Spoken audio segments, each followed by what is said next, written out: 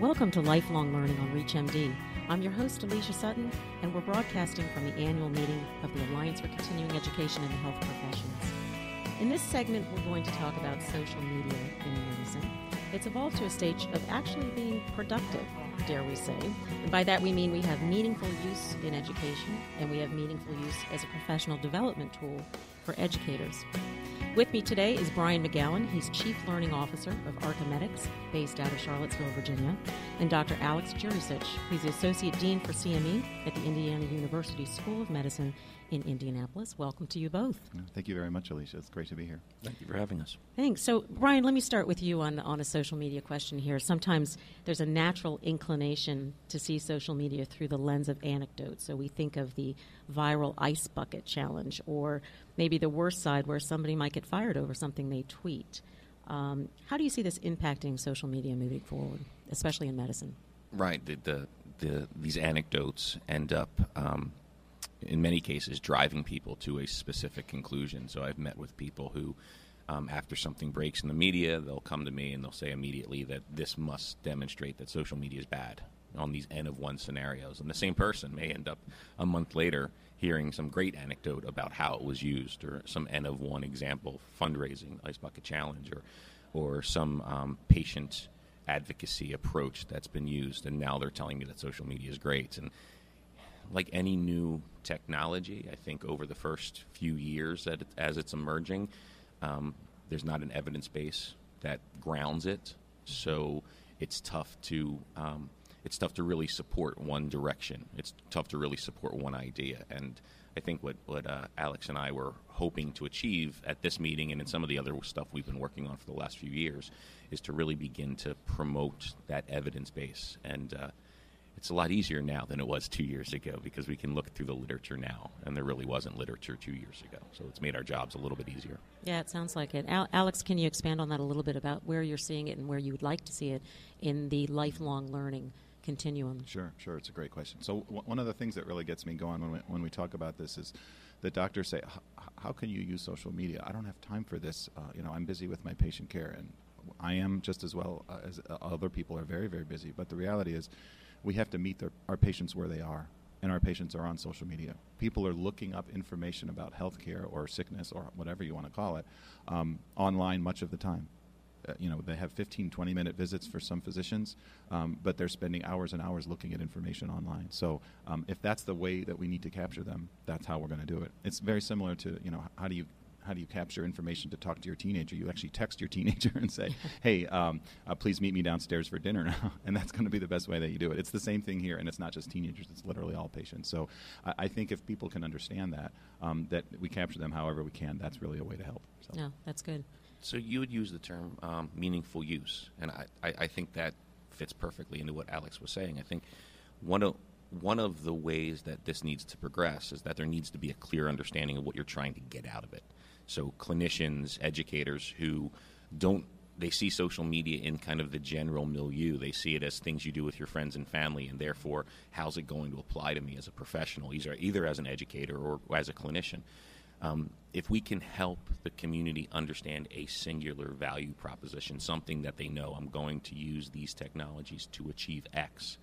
I'm going to use this technology to support my the students that I'm teaching, the learners that I'm trying to promote. I'm going to use this technology to make sure that I have information available to me. If they understand what the meaningful use is you're trying to get out of it, then questions like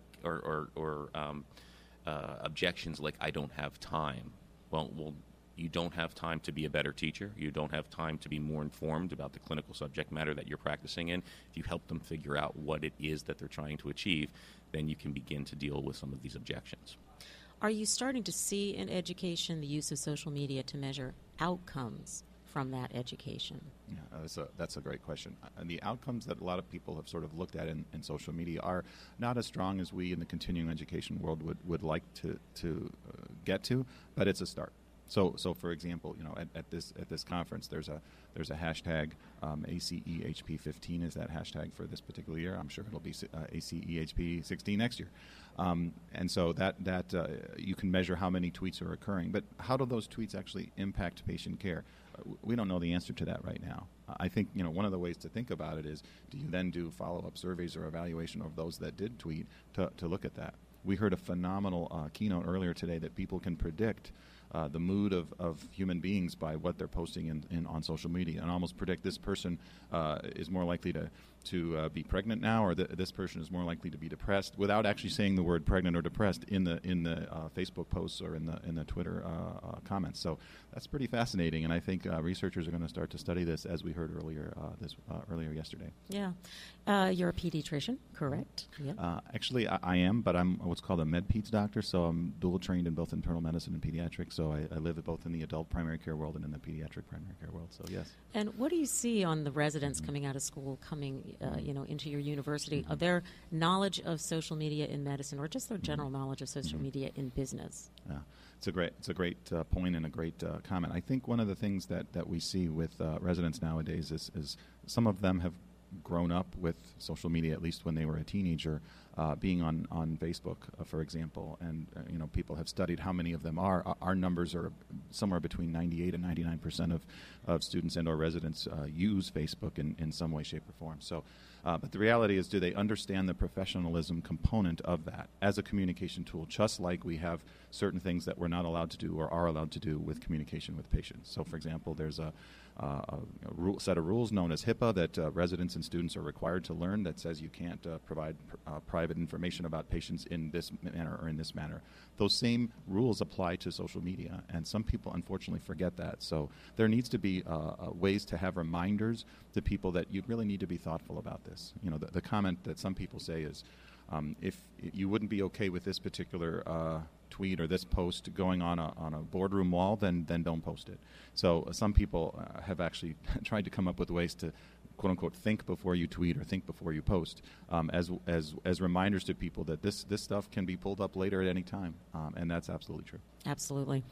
If you're just joining us, this is Lifelong Learning on ReachMD, and we are talking about social media. With me is Brian McGowan. He's Chief Learning Officer at Archimedix, and Dr. Alex Jurisic, Associate Dean of CME at Indiana University. So, Brian, Archimedix is an education company, education platform, technology-based. How are you guys incorporating social media into education? We're intentionally not yet. So, something we've been studying for a few years, and we've actually developed the functionality. So the idea is that people learn best collaboratively, that there's always a social learning element, even in what we traditionally see as kind of being a self-directed learning experience. So you're participating in a traditional online lesson, getting your CE credit, and you're sitting there for 20 minutes, and maybe it's engaging, maybe it's not, but you start having questions that percolate up, and sometimes those questions they rise to the point that the question's more important than what you're listening to, and wouldn't it be great if there was someone right there to ask the question of? And the reality is, in your life, there may be certain people in your professional network that you would always ask those questions of. Right. I think we know enough now to know that if any individual learner were to walk into a learning moment surrounded by the 4 or 5 most credible resources, i.e. friends or colleagues, that they normally would go to for questions, if they had access to that resource in real time, then the immediacy of the answers to the questions that arise would actually accelerate the learning process. And when you're sitting in a classroom next to those individuals, you could turn around and stop the conversation and ask that question. And there's really not ways to do that in other distance learning environments, or traditionally there hasn't been. Speaking of, you both presented yesterday at this conference on social media. What were some of the key takeaways you wanted to leave, Alex, with the folks in the room? Sure.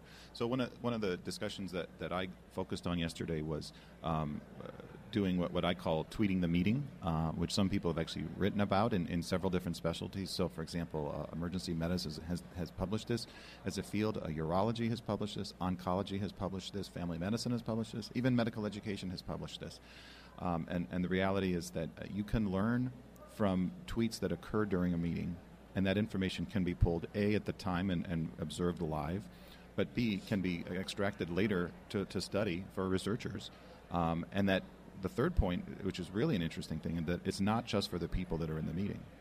People can read these tweets anywhere. And they don't have to physically be here in the same city or in the same hotel where we're having a meeting or a conference.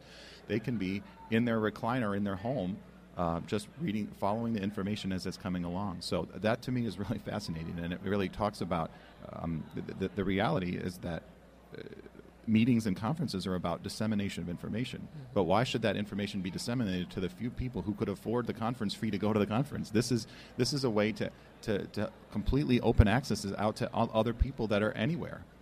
Whether they're interested in the information or not. I think that's the key component, and that's why you use things like hashtags to separate out.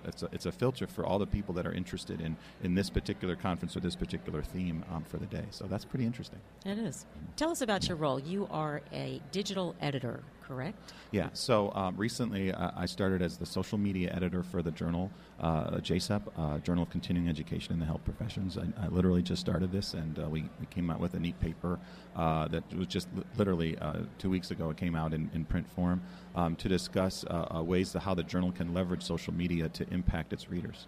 Interesting. That is neat. So in your presentation yesterday, any interesting Q&A, Brian, that came out of the audience that gave you some insights into their thinking? I think this community over 5 years has evolved. So the educators are now much more interested in the pilots. I think the goal of our presentation yesterday was, and I think this fits perfectly with the question you had just asked me around, are you using social media in your education? Our goal, and I think Alex and I are like-minded in this way, is to help the community understand where the evidence is. If you want to use these new media as part of your education, you should explore whether there's evidence that suggests that it works, whether there's best practices in using it as a complement or as a primary educational tactic.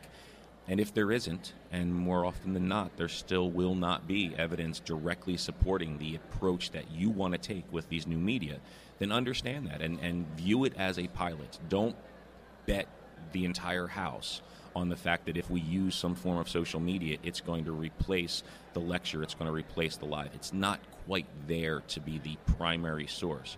So one of the takeaways we're getting with these in the Q&A and in the hallway conversations here in Grapevine, Texas, is people saying, I want to try this. Instead of saying, tell me how to change my meeting with Facebook. Right. Now they're saying, I want to try to add this element to my educational approach. And if we can continue down that path of people seeing this as a science, how do I apply this? Just like how do you apply PowerPoint slides, you should ask, how do I apply Twitter? How do I apply Facebook? Or how do I apply LinkedIn? They're tools in the educator's tool belt. Interesting. And Alex, I heard recently there was an article in the journal Circulation that looked at the impact of social media on the dissemination of new information and new publications. Can you expand on that? Sure. So this particular paper actually is not out in print yet. Came out e-publication ahead of print. And it was actually from the editors of the journal itself. And so the editors studied using social media itself as a way to disseminate information about the journal articles in that particular journal. So they randomized it. It was actually, the methodologies were quite impressive. And they randomized it to using social media in the intervention group to disseminate information. So it was tweets and Facebook posts about there's a new article on content X or content Y, whatever those contents were. And then the control group had no such social media push out.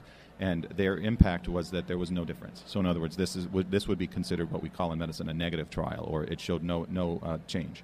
And so that was their conclusion, was that it had no impact. To me, the irony of the whole thing was when this came out, because this was EPUB ahead of print, which is, I don't want to call that really a form of social media, but the journals are pushing things out ahead of time electronically before they're actually seen in print, some by 2 weeks, some by a month or two, or even 3. But this information was pushed out via social media and itself went, quote-unquote, viral. So to me, that was sort of ironic that they're saying that it had no impact, and then the discussion of the impact itself had an impact. so I mean, to me, it's the ultimate irony that here's a way that it showed no change, but yet the information about no change had a pretty impressive change. Yeah, indeed. So within a few hours of it getting to EPUB, I'm sitting at my computer and I've got my Twitter stream on my second screen as I'm doing some writing exercise of one sort or the other, and it comes across that Circulation has written an article about the value of social media for the dissemination of information. So immediately that catches my eye. I read the article. I send it to Alex. He's known about it now for hours. And I think actually days before you had a conversation with somebody else about it, he immediately directed me to 2 or 3 blog posts that had been written about the article that says social media is not really important in the dissemination of information, and we had that first chuckle. This is the irony of this. Absolutely. Our final question here, because we're almost out of time, unfortunately, but are there some resources that you can direct listeners to go look at online to tell them more about social media in medicine? Sure. So one of the things that we presented yesterday was a series of articles for clinicians and other scientists, how to use these things in your practice. So one of the discussions was how to live tweet at conferences. It was a great paper from actually a basic science researcher in the journal Computational Biology. Discussing ways to do this, including etiquette of it at scientific conferences. Another one from the Journal of Graduate Medical Education was based on just using Twitter in clinical practice and in education for residents, students, and or other clinicians. So there are multiple articles that are now out that people can access through PubMed and other forms to think about ways of doing it. Some other people have written, for example, short posts on Twitter 101 or Facebook 101 or 201 or whatever you want to call it, and those are ways to sort of dip your toe in the pool. Right. I think one of the things that people need to be careful of is that it's people just diving into the pool or just going crazy with it. That's not going to work, and so some people get overwhelmed with that. Go slowly, start slow, but go. If you never go, then you'll never learn about it. But if you start and you're willing to learn about this and go slowly, I think you can learn some great things from others about it. Good advice, Alex. Alex and Brian, thank you. Really appreciate your stopping by and talking to us. Lots of change in social media. We look forward to keeping in touch with you. Thank you very much. Pleasure is mine. Thank you. You've been listening to Lifelong Learning on ReachMD, the channel for medical professionals. I'd like to thank our guests for joining us today. To find more information, you can visit reachmd.com. I'm your host, Alicia Sutton, and we look forward to seeing you soon.